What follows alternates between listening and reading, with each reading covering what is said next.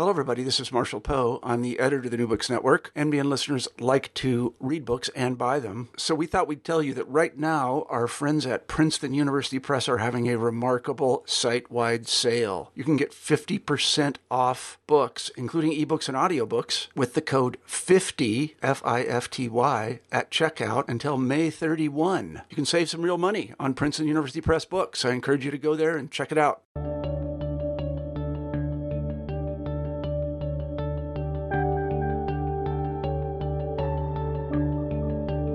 Hello, everyone, and welcome back to New Books in History, a podcast channel on the New Books Network. I'm Mark Clovis, your host for the channel. Today I'm talking with Edward Watts about his history of the downfall of the Roman Republic entitled Mortal Republic, How Rome Fell into Tyranny. Edward, welcome to the show. Thank you, Mark. I was wondering if you could start us off by telling us something about yourself. So I'm a professor of Roman and Byzantine history at UC San Diego. I've been working on topics related to Rome and Byzantium for about the past 15 years. And the project that we're talking about now is something that grew out of concerns that I was having about the political dynamics in the United States.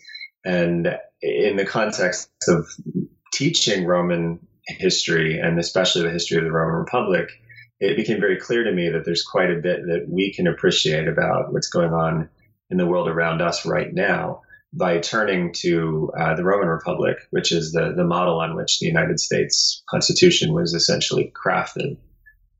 I was wondering if you could elaborate upon that a bit. What was the Roman Republic like, and in what ways does it inspire, did it inspire the Republic in which we live today? So the basic idea around which the Roman Republic operated was creating a structure through which the voices of individual people were channeled through representatives. And the political structure was one designed to encourage compromise instead of conflict. And so what that meant in practice was that the Republic had quite a few mechanisms by which people could, in essence, shut down political decision-making until a compromise was reached. And what that meant was that the Republic was set up around the year 509 BC. And there were various iterations of the Republic where the Republic would face a crisis in, say, the 5th century or 4th century or even into the 3rd century BC. And things would basically shut down for a while. And the conflict would play out in a political way. So that, unlike a lot of ancient societies where political conflict would result in violence, in the Roman context, the state would essentially sort of freeze up until the people who were arguing could reach some sort of a consensus. And what that meant was the Roman Republic was free of the political violence that you see in most other ancient city-states and ancient polities, because it had this really robust mechanism for promoting compromise and consensus when disagreements broke out. And this, in some ways, inspired the founders of the U.S., the founders of the United States. Many of them had read a political theorist and historian named Polybius, who was writing about the strengths of the Roman Republic and created or crafted the argument that there was a sort of system of checks and balances and a kind of balance of powers between different elements of the Republic that made it uniquely stable and strong. And this is something that quite obviously influenced what the founding fathers of the United States did in creating three branches of government in a system designed to balance the powers of each with checks that prevented them from dominating each other. And yet you make the point clear when you open your book by talking about the first emperor Augustus and his response to challenges that he was facing at the end of the 1st century BC. I was wondering if you could maybe explain, where does that process begin, where those institutions begin to fail, and why is it that they were not successful in responding to the problems when they had been so successful in dealing with political crises for hundreds of years? So the system had essentially seized up at the time of Augustus. And the great benefit that Augustus had, I suppose, if it is a benefit, was that the Republic that had worked so well for hundreds of years had begun to degenerate in the 2nd century BC.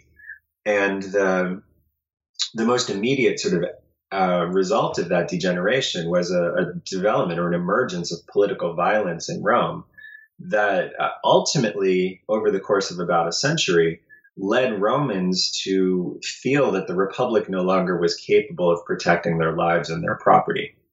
And at the end of a civil war in which Augustus prevailed over Mark Antony, Augustus was able to make a sort of rhetorical move that also was substantially supported by the reality in the world, that by sort of trading the political freedom that Romans had under the Republic for a kind of, this was autocratic freedom, where they gave political authority to Augustus. In exchange, Augustus would promise them security in their property and in their lives.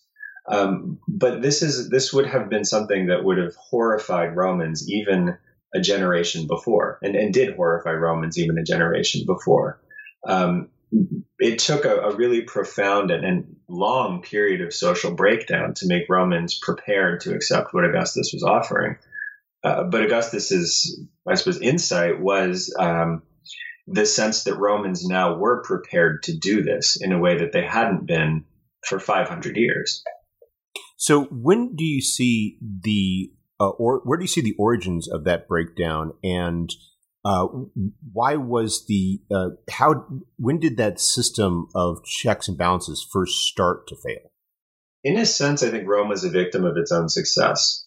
The Republic, coming out of the last big crisis that it faced in the early 3rd century, was an incredibly dynamic thing. It was able to militarily mobilize large numbers of forces, large numbers of citizens who were willing to fight wars on its behalf. It was able to incorporate people from conquered territories into that citizen base and make them identify meaningfully with what the Republic was doing.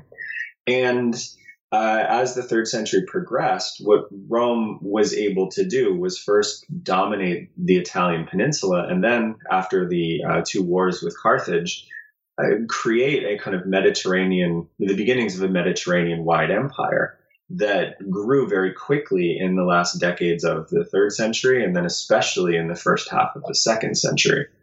And as Rome expanded that quickly, the balance within Roman politics and within Roman political life began to shift. And there are a couple of prominent or important sort of shifts that occurred. One of them is financial, and the other is political. But as Rome is developing a Mediterranean-wide empire, it's also developing a very sophisticated, basically financial sector, in which loans were made and then sold again, in the way that, say, the U.S. has done did with subprime mortgages, where loans sort of would be sold multiple times through the financial system, creating kind of creating kind of a money that exists on paper but doesn't exist in physical form. And different people had varying access to that sort of finance. And some of the elites who had participated in the conversations that made Rome particularly stable in the 3rd century were getting outcompeted by people who better understood how to monetize their resources and develop wealth through this financial sector. So by the middle of the 2nd century, you have a dramatic wealth gap begin to open up in Rome and in Italy. And this creates a series of political tensions because elites who have been able to participate in political decision-making are getting essentially outgunned by people with a lot more money than they possess. And regular people are also getting sort of squeezed economically. And this creates a kind of political crisis as you move into the 130s, caused in large part by some of the same factors that we see unfolding in the world now. A dramatic gap opening up very quickly between the wealthiest people and everyone else in society.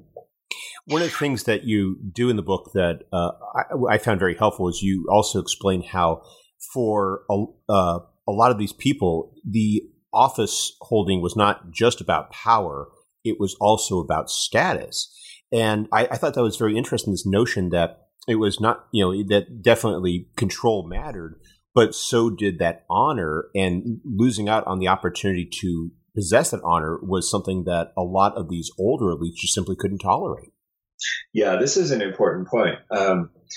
In Rome, in particular, there is a notion that elite Romans need to serve the Republic. And the highest sort of thing that an elite Roman can achieve is honor through public service.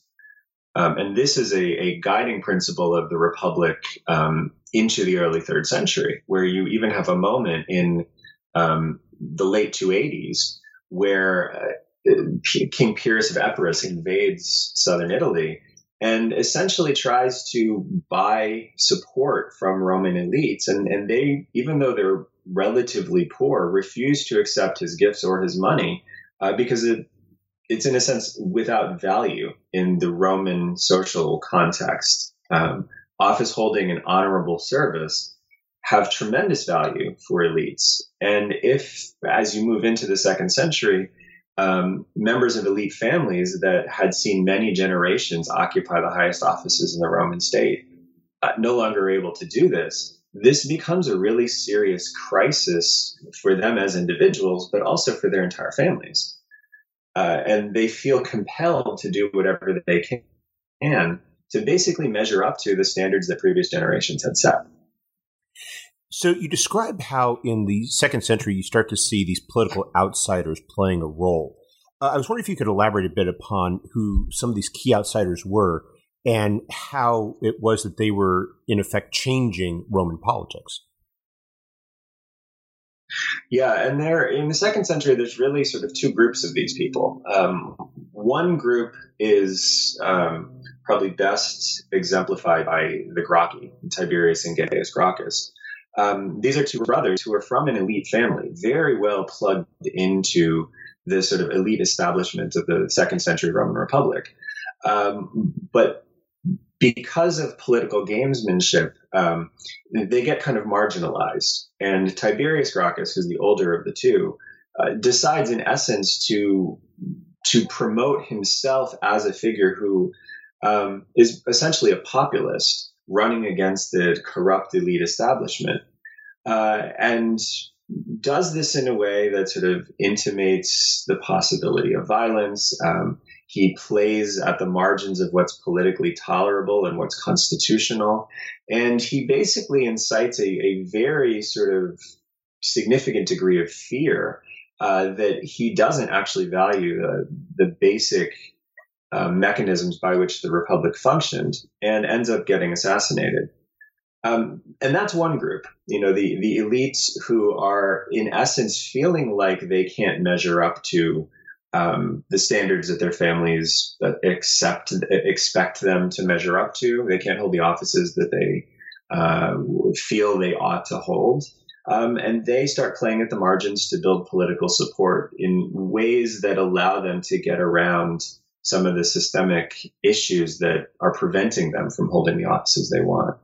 Another group is exemplified by the figure Gaius Marius, who is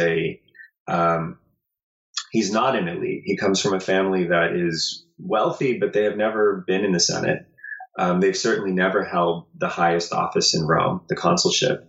And Marius uses this kind of populist gamesmanship to take advantage of a moment where there is significant discontent about the way that the entrenched elites have been running the state. Marius presents himself as a reformer, a populist reformer, and he sort of shoulders his way into the political establishment and into the consulship by running as this kind of outsider candidate. In both cases, I think that the motivations are pretty cynical and in some ways transparently cynical. Once Marius is in a position of authority, his main goal seems to be to sort of cement his place in the political establishment. And I think if the Gracchi had not been assassinated, they probably would have made a transition like that also. That raises an interesting question as to the flexibility of the system. Why was that? Was it just the wealth that was basically straining that flexibility, or were there other factors as well? There's an interesting demographic problem that Rome faces as you move from the 3rd century into the 2nd century. The Punic Wars, and especially Hannibal's invasion of Italy, were brutally destructive. The Roman population is mobilized at almost its full capacity for the better part of almost 2 decades against Hannibal. And much of the fighting takes place in Italy, which leads to a destruction of cropland and a lot of casualties. And Rome, as a polity, would not, and probably in the context of Hannibal's invasion, could not have stopped fighting until they win. And so what that means is when Rome emerges from the Second Punic War, there's actually a need to repopulate Italy quite quickly. And there's a demographic change in which people start having more children, and they start having children at a younger age. What that means as you have the first generation of the sort of baby boom after the Punic War is Italy very quickly recovers economically from the devastation of the Punic War. Land is reapportioned. These new children are able to find work. They're able to find ways to produce economically, and Rome, of course, is able then to bring them into the military. But as Italy kind of is repopulated back to its 3rd century level, the demographic changes don't sort of revert back to what they had been in, say, the mid-3rd century. And so by the second generation after the Punic Wars, there's a degree of overpopulation in Italy.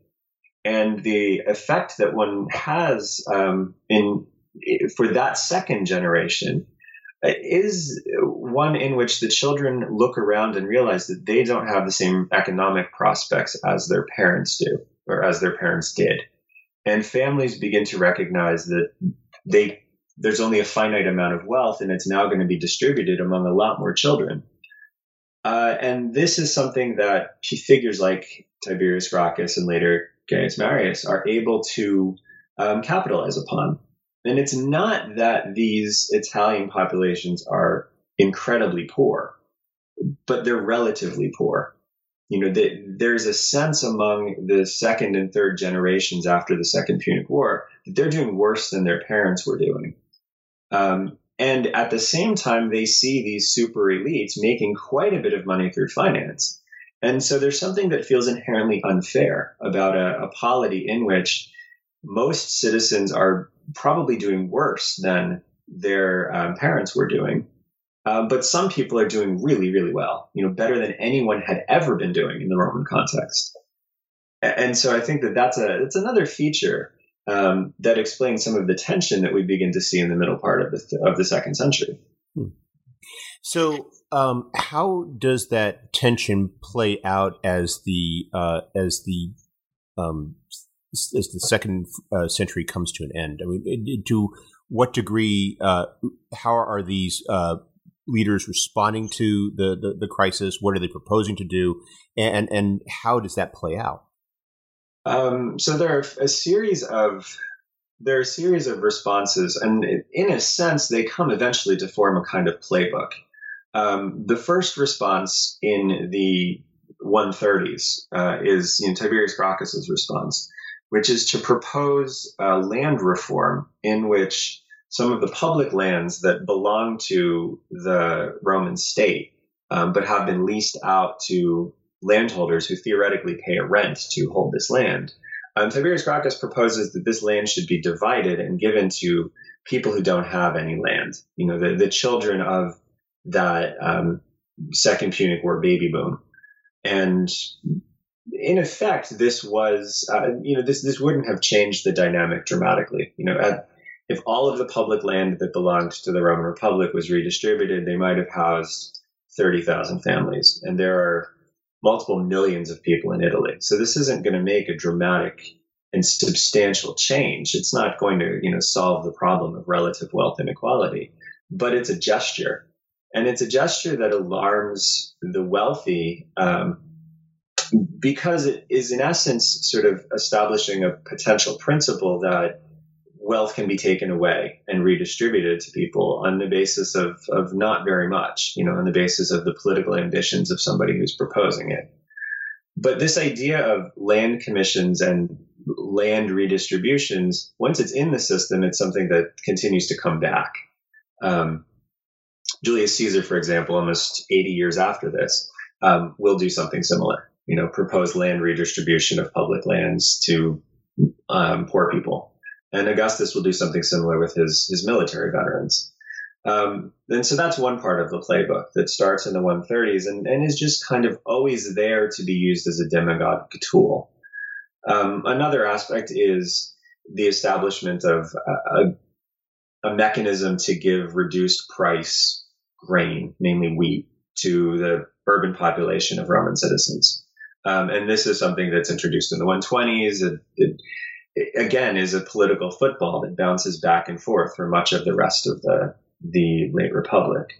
And the final sort of aspect of this is something that Marius does, where he proposes an end to a Roman policy that had held, in essence, you could not serve in the military if you didn't possess a certain amount of property. And as you have this demographic shift following the Second Punic War, and then 2 and 3 generations later, the amount of property that families possess decreases as the number of children grows. And the property gets divided among heirs. Eventually, large numbers of Roman citizens are falling below this property qualification. And what Marius decides to do is to enroll in his army people who do not meet the property qualification, and basically implicitly promise that if they serve well, they'll be rewarded, ultimately with land. And that's a mechanism that also kind of enters into Roman political life under Marius around the year 100 and stays there through Augustus. You also explain another aspect of the changing dynamic under Marius, which is how in previous generations these soldiers were loyal to the Republic, and how with Marius you start to see these soldiers becoming loyal to him, and how that creates a power shift in terms of the dynamics in the Republic itself. Yeah, and that's a profound shift. And it's one that I think was not appreciated at that time. But when Marius has soldiers that he's personally recruited and to whom he has sort of implicitly promised rewards, he's on the hook for those rewards. And if Marius tries to deliver those rewards, but he's blocked because elements of the Republic feel like this is an inappropriate thing to do, on some level, the Republic permits that, right? Because someone wants to do something doesn't necessarily mean it's going to be done. And in the traditional way the Republic works, Marius would go forward and people would either say yes or no, or we need to come up with a compromise, and it would get stalled until this was resolved somehow. But if you have armed men, or men who can access arms very quickly, who want a certain outcome, you don't have a compromise. You don't have the mechanism to reach a compromise without coercion. And I don't think even Marius appreciated that this construction of an army of basically relatively poor individuals who depend on Marius ultimately in getting them rewards, how this would create a kind of coercive effect within the Republic that ultimately would potentially cause people to either march their armies on Rome or bring their troops into Rome to try to exert pressure to make political decisions that were not reached through consensus, but were instead reached through threats and coercion. And so, yeah. I was going to say, and it didn't take long for that next development to take place. It took place under Sulla. Yeah, it doesn't take long at all. What happens under Sulla is in the 80s, there is a basic breakdown in the way that the Roman structure had worked. And there's what amounts to a sort of civil war within Italy between Roman citizens and Roman allies who were not citizens. And this creates a lot of sort of tension within the Roman Republic And Sulla was one of the more successful generals in this conflict. But while Rome was sort of otherwise occupied with this conflict, a war breaks out in the Eastern Mediterranean. And Sulla is given a command to go and fight this war as, the next step in his political career. And Marius, who at this point has been in retirement and came out of retirement to fight in this social war, Marius decides that he doesn't want Sulla to have this command. And one of his allies, in essence, goes in and overrides the decision to have Sulla voted this command. And Sulla then goes to his army and announces to his army that this lucrative command that would have allowed his army to acquire a lot of wealth quite quickly, that it's been stripped from both Sulla and from them. And this is enough to convince the army to march on the city of Rome and attack the political infrastructure that had stripped Sulla of the command, and in essence, have Sulla imposed as commander by sort of force of arms.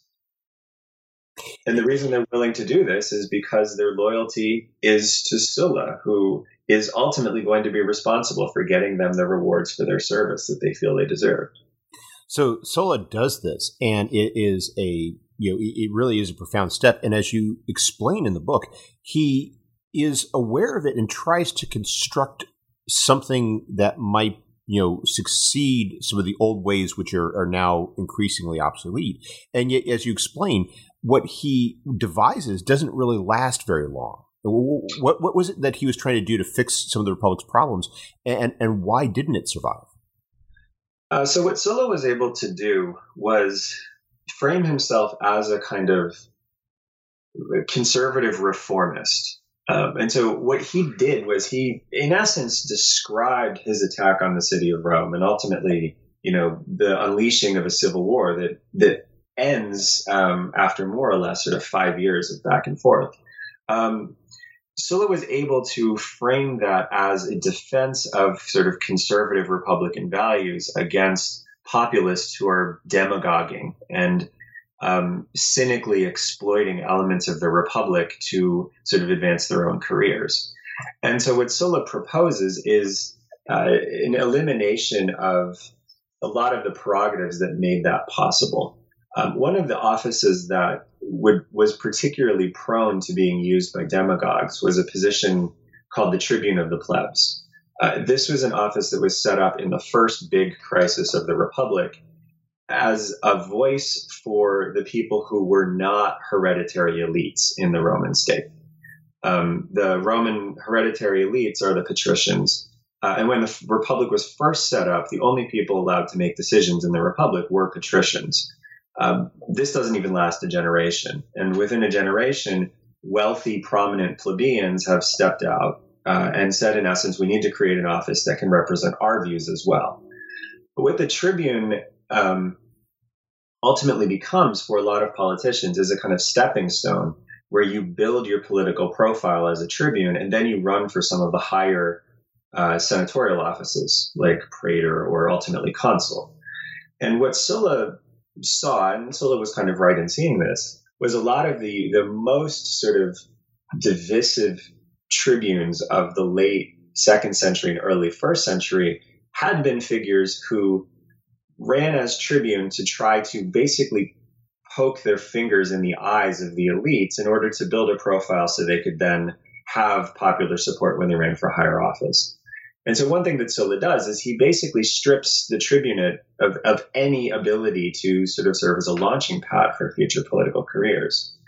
But in doing this, what Sulla kind of also creates is a dynamic whereby regular people don't feel like they have a voice in how the Republic is working. And so this ultimately is not going to be sustainable.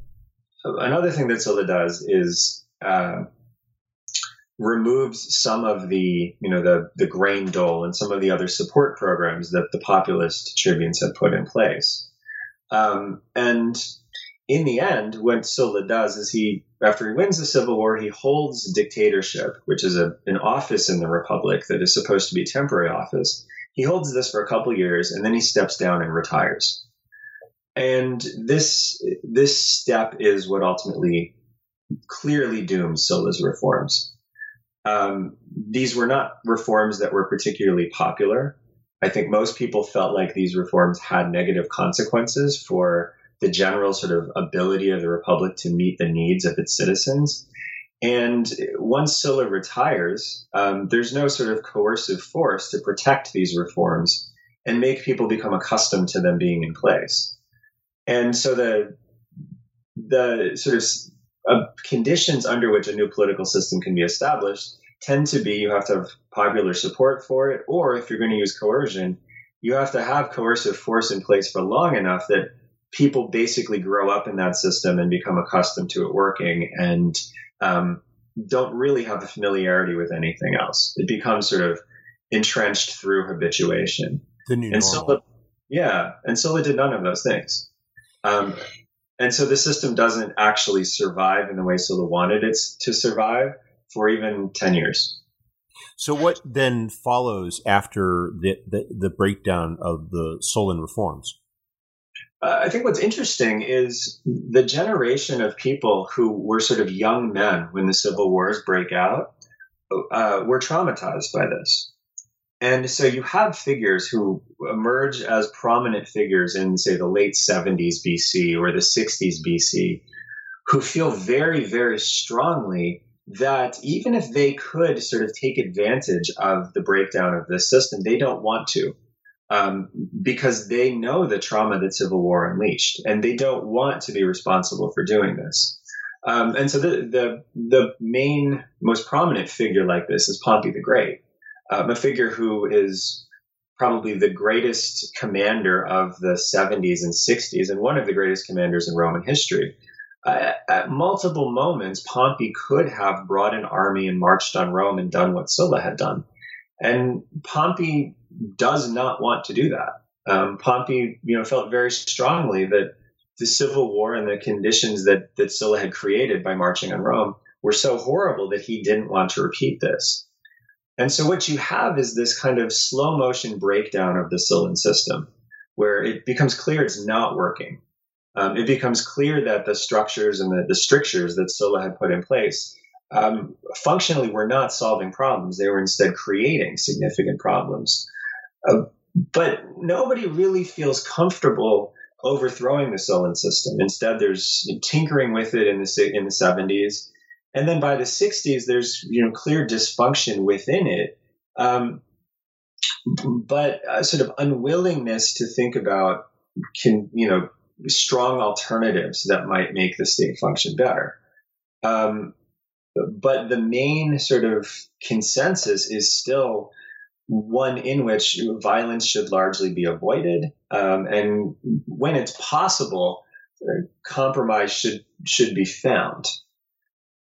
So it sounds like they're trying to find a way that there's recognition that change is necessary. At the same time, though, they don't want to sacrifice the fundamental values of the Republic. Yeah, there's a clear, I think, there's an argument that I think is a brilliant argument made by the historian Harriet Flower, where she says, in essence, look, the Republic ends with Sulla, and there's something that is a Republic after Sulla, but it doesn't have this institutional integrity that the old Republic had. And so there's a sort of struggling with trying to figure out how after Sulla you can make this work. There's no one who doesn't want a republic. There are occasional commanders who try to sort of hint at overthrowing the republic, but there's no one who really wants this to happen who's a mainstream politician. Everybody wants the republic to work. But there's a sense that I think politics is drifting as you get into the mid to late 60s. And people have different ideas about what needs to be done to stop that drift and kind of stabilize things so that the Republic can continue. Who are the key figures involved in that effort to find a resolution? These are some of the most famous names in Roman politics. These are the figures that probably everyone has heard of: Pompey the Great, Julius Caesar, Cicero, and Cato are four of the main figures. And then you add into this a man named Crassus, who is the richest man in the history of Rome at this point.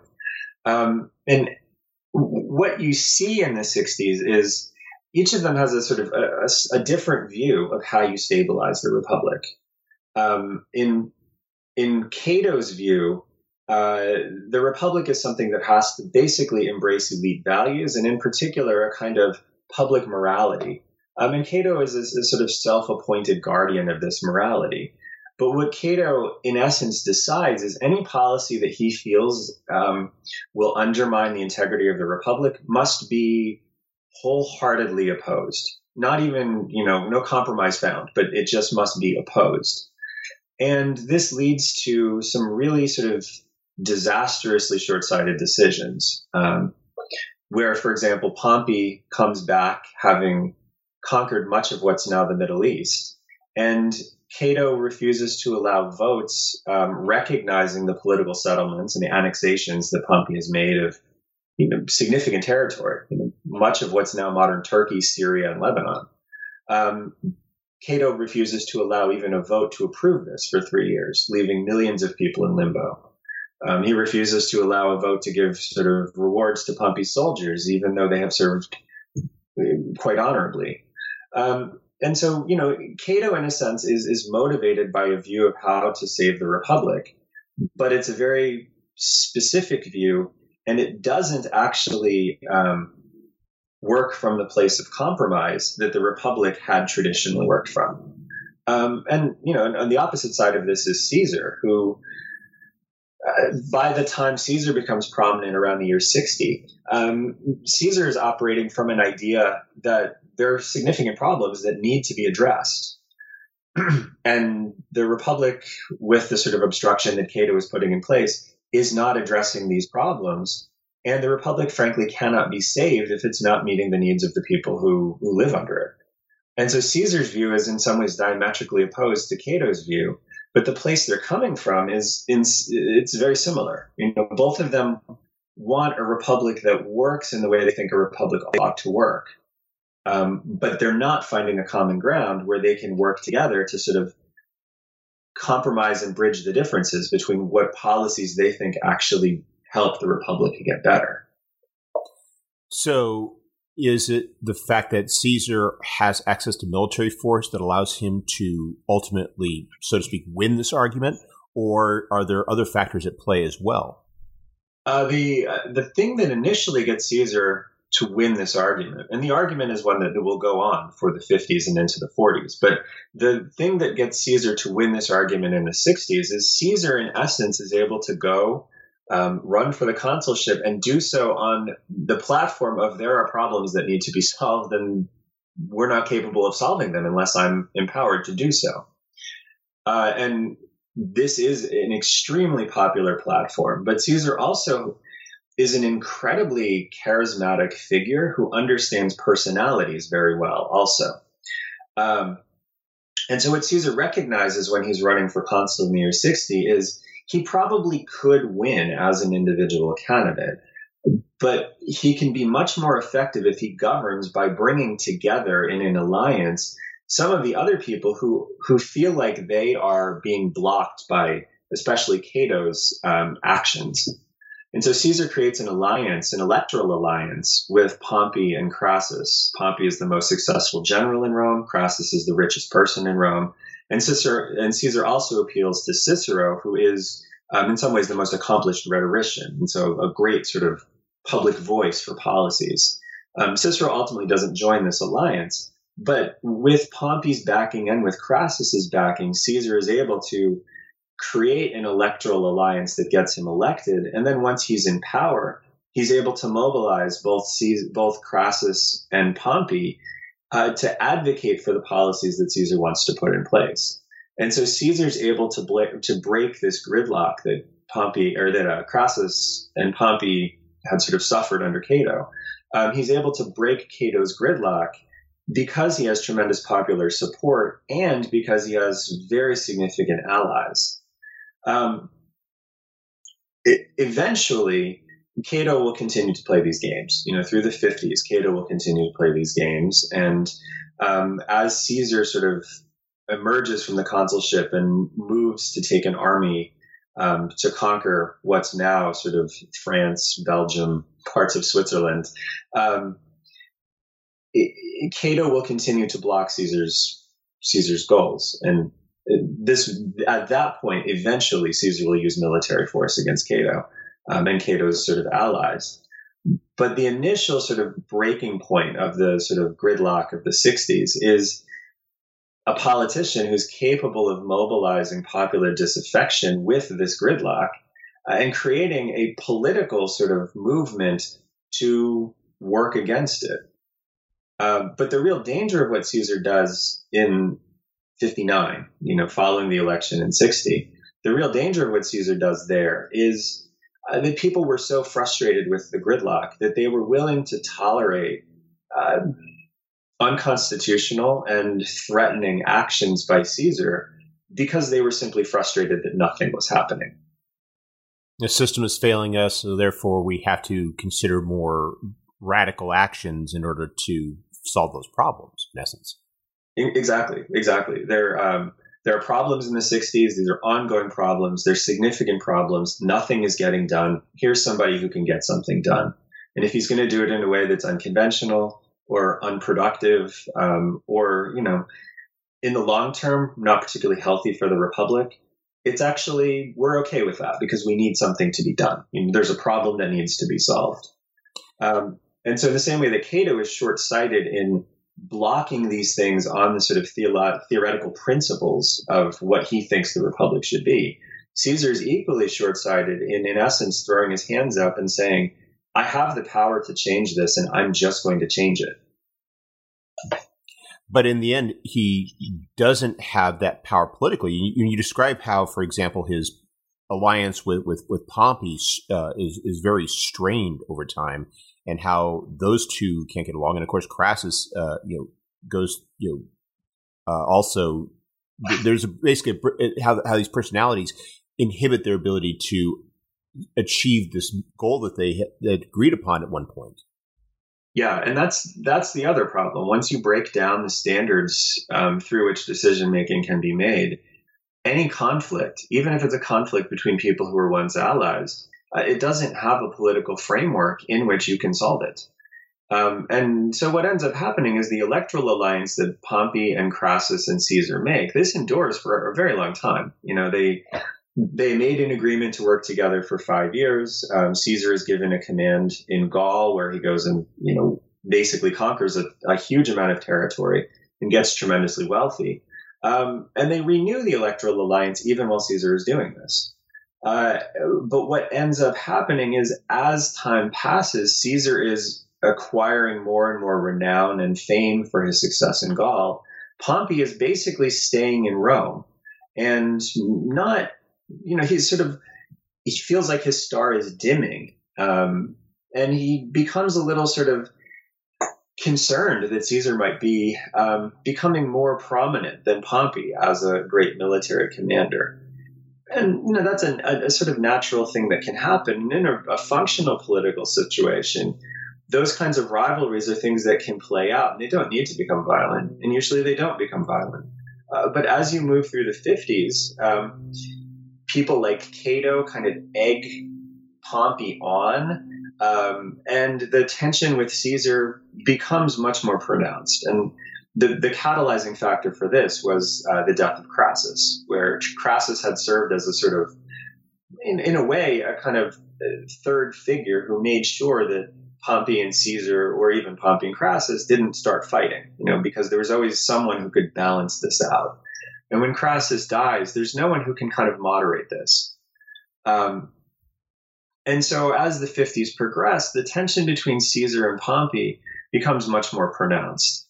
And as you move into the 40s, figures within the political structure in Rome begin to see it as advantageous to their sort of own individual short-term interests to sort of egg Caesar on against Pompey and to egg Pompey on against Caesar. And they promote a conflict that cannot ultimately be solved politically because the political structures are too weak to have two powerful figures like this come together and find a compromise.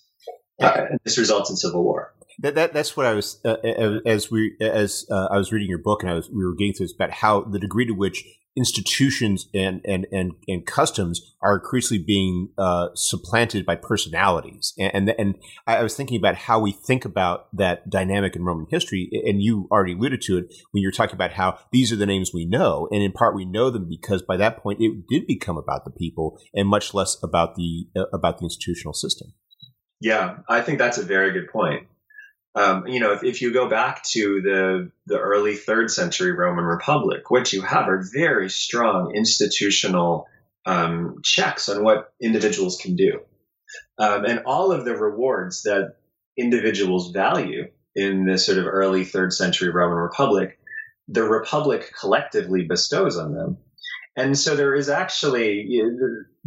not the ability to generate something in your own self-interest that the Republic does not sort of provide you with.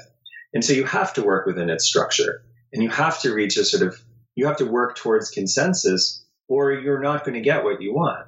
And by the 1st century, the mechanisms that promote consensus have essentially broken down so much that policies become individualized, outcomes become individualized, and the idea that the Republic provides a structure that bestows the rewards you want is completely antiquated.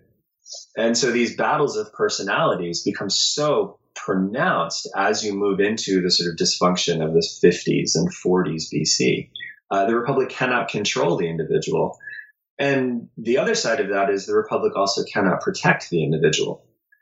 And so, in the 3rd century, if you throw in to a political fight and you lose face, you might lose some prestige, you might lose some status, but you don't die and you don't lose your property. You move on because the Republic basically protects the winners and the losers from retribution. The Republic in the 1st century BC can't do this. And so by the time you get into the 50s, and especially the civil war with Caesar and Pompey, you are not protected if you lose a political conflict. In fact, you're likely to die if you lose a political conflict. And the conflict between Caesar and Pompey is such that when Caesar decides to cross the Rubicon and effectively announce his break with the Republic by leading an army into Italy, Caesar makes this decision because it was clear to Caesar if he didn't, he would die. And that, of course, not only does that increase the stakes, it means that at no point are you going to find any sort of compromise. It will only end with the death of one man or the other. Yeah, that's correct. And that's how that civil war plays out. Caesar wins the civil war with Pompey dying. And Caesar, the thing that is sort of remarkable about Caesar, if you take it out of context, is the reputation that Caesar has for pardoning his enemies, which seems so idiosyncratic. Sulla didn't pardon his enemies. Sulla actually did horrible things to his enemies, to the point where when Sulla actually took the city of Rome for good, he had the Senate meet within earshot of the place where he was massacring and torturing 15,000 prisoners of war. And Caesar pardons anyone who comes to him and asks for pardon. And if they go then and return to the fight, Caesar will not pardon them a second time. But anyone who engages in the civil conflict against him and asks for pardon, Caesar will pardon. And had he captured Pompey, he would have pardoned Pompey too. This is so idiosyncratic, but I think what is forcing Caesar to do this is Caesar was actually his family was very closely tied to Marius, and he saw what Sulla did to the people who were close to Marius. And Caesar's own property was seized by Sulla because of the connection that Caesar had with Marius. And so I think Caesar's idea was the only way, even if I win this civil war, the only way we get back to something that is even remotely functional is if I do not do what Sulla did and massacre my opponents, but instead try to find a way to reintegrate them. Was that his only solution to the problems that the Republic was having by this point? Or was he also, like Sulla, trying to push various reforms designed to repair what had been broken? I think that what Caesar was trying to do was very much remake the Roman state in some new fashion that would be more functional. And I think what we have to see in Caesar's actions is somebody who is trying to learn from Sulla's example. Caesar, there's a quote that I can't remember specifically offhand, but the quote is basically Caesar's troops tell him, if you do what's right, you will die. And if you don't do what's right, you're likely to live.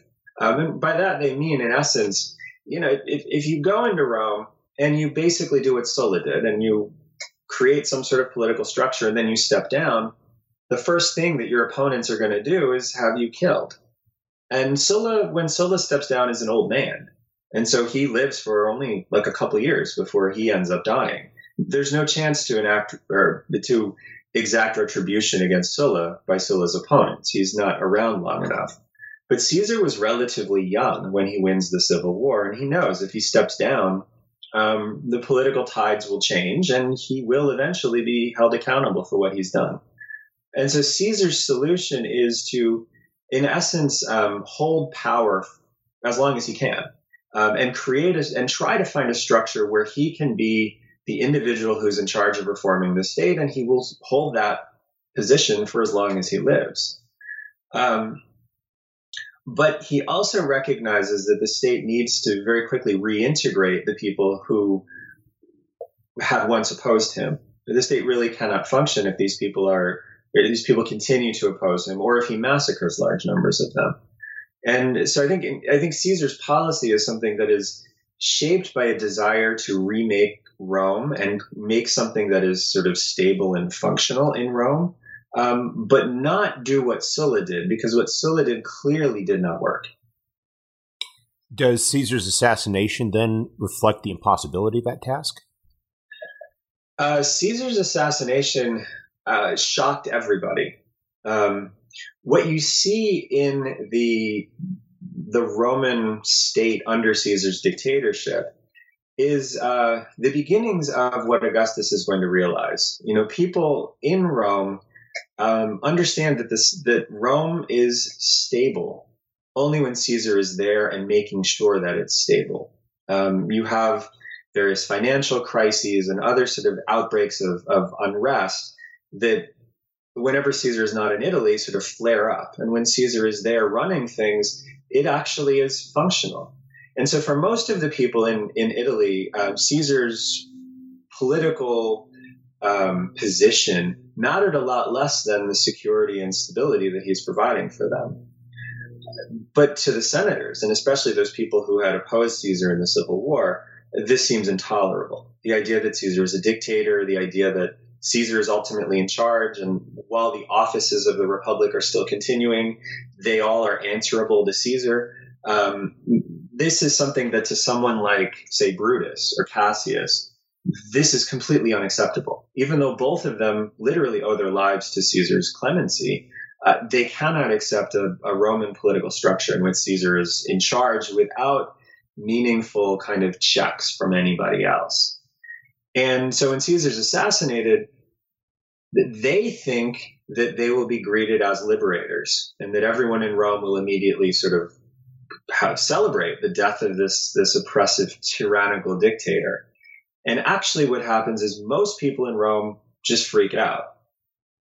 They see this as something that's profoundly destabilizing, something that removes the basic sort of security and the basic kind of structure to their lives that they saw coming back after the Civil War. And for the 5 days or so after Caesar's murder, it's not exactly clear what that means to people. But it certainly doesn't resonate in the way that Caesar's assassins thought it would. Instead, there is a very profound sense that Rome has lost its stabilizing force, and no one's quite clear what's going to come next.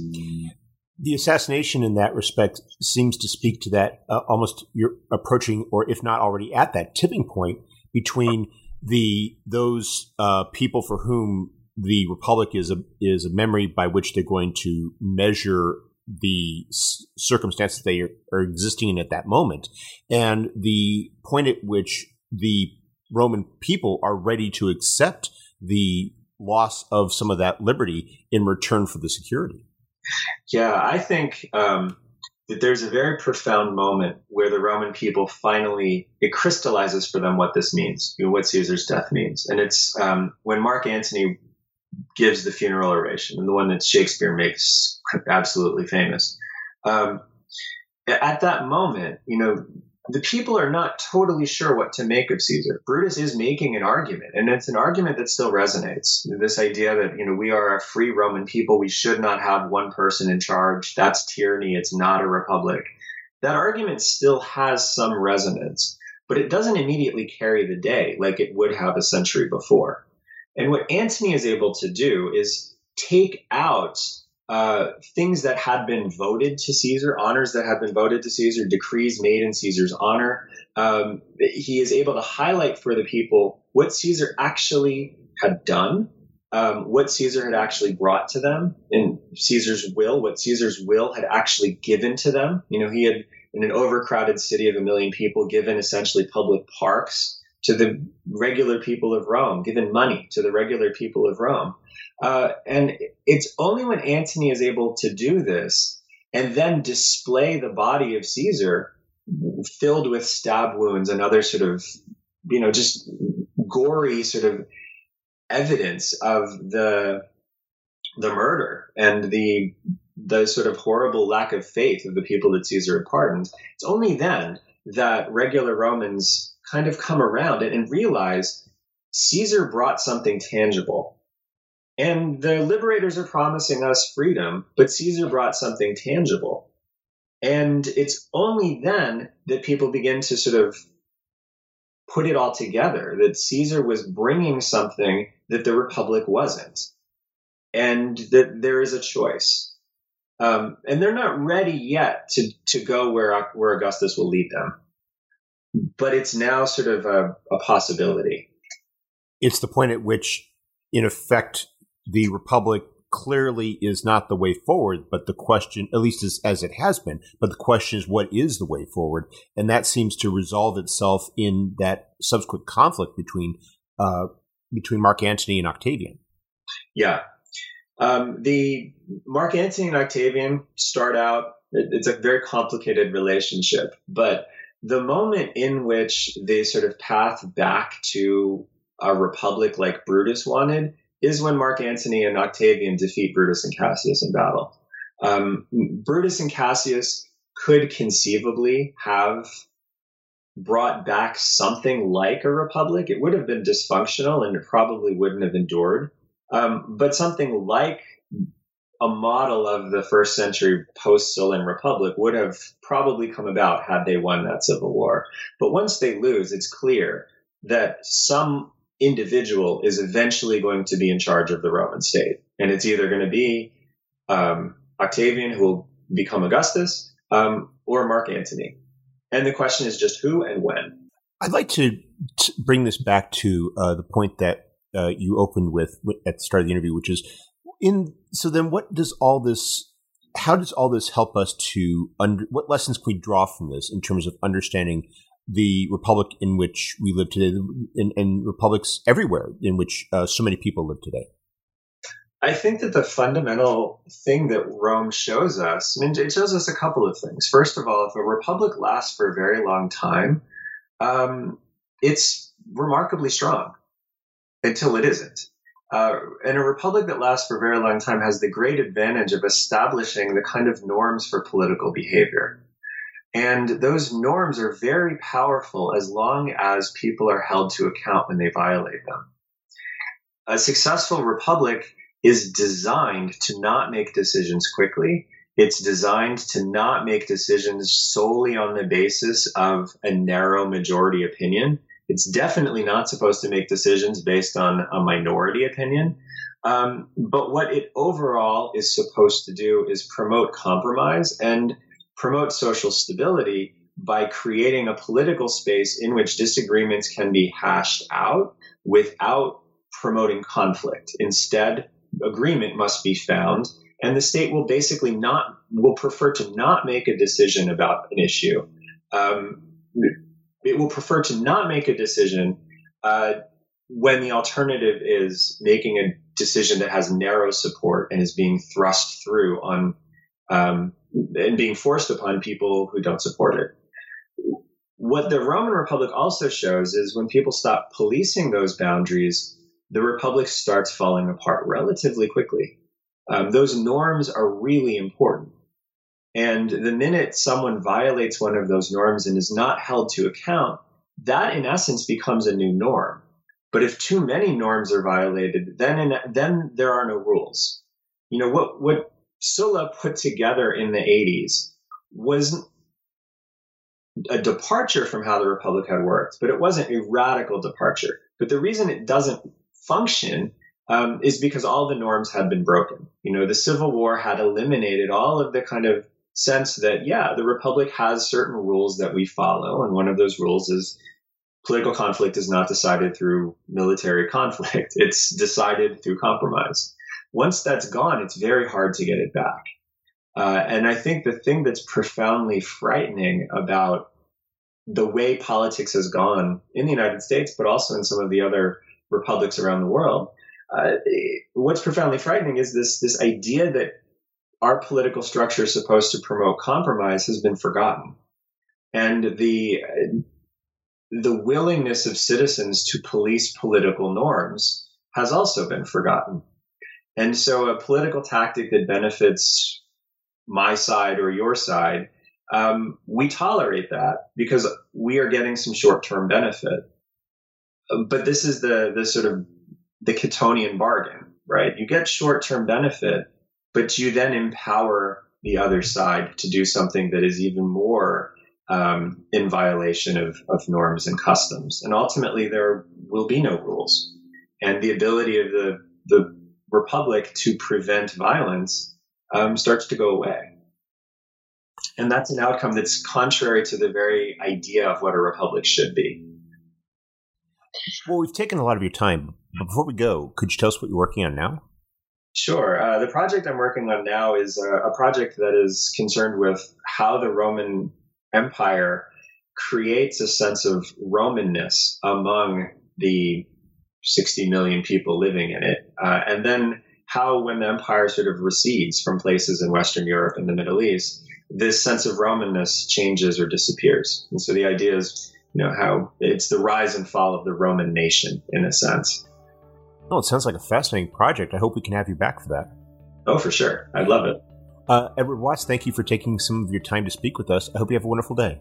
Thank you, Mark. I hope you do too.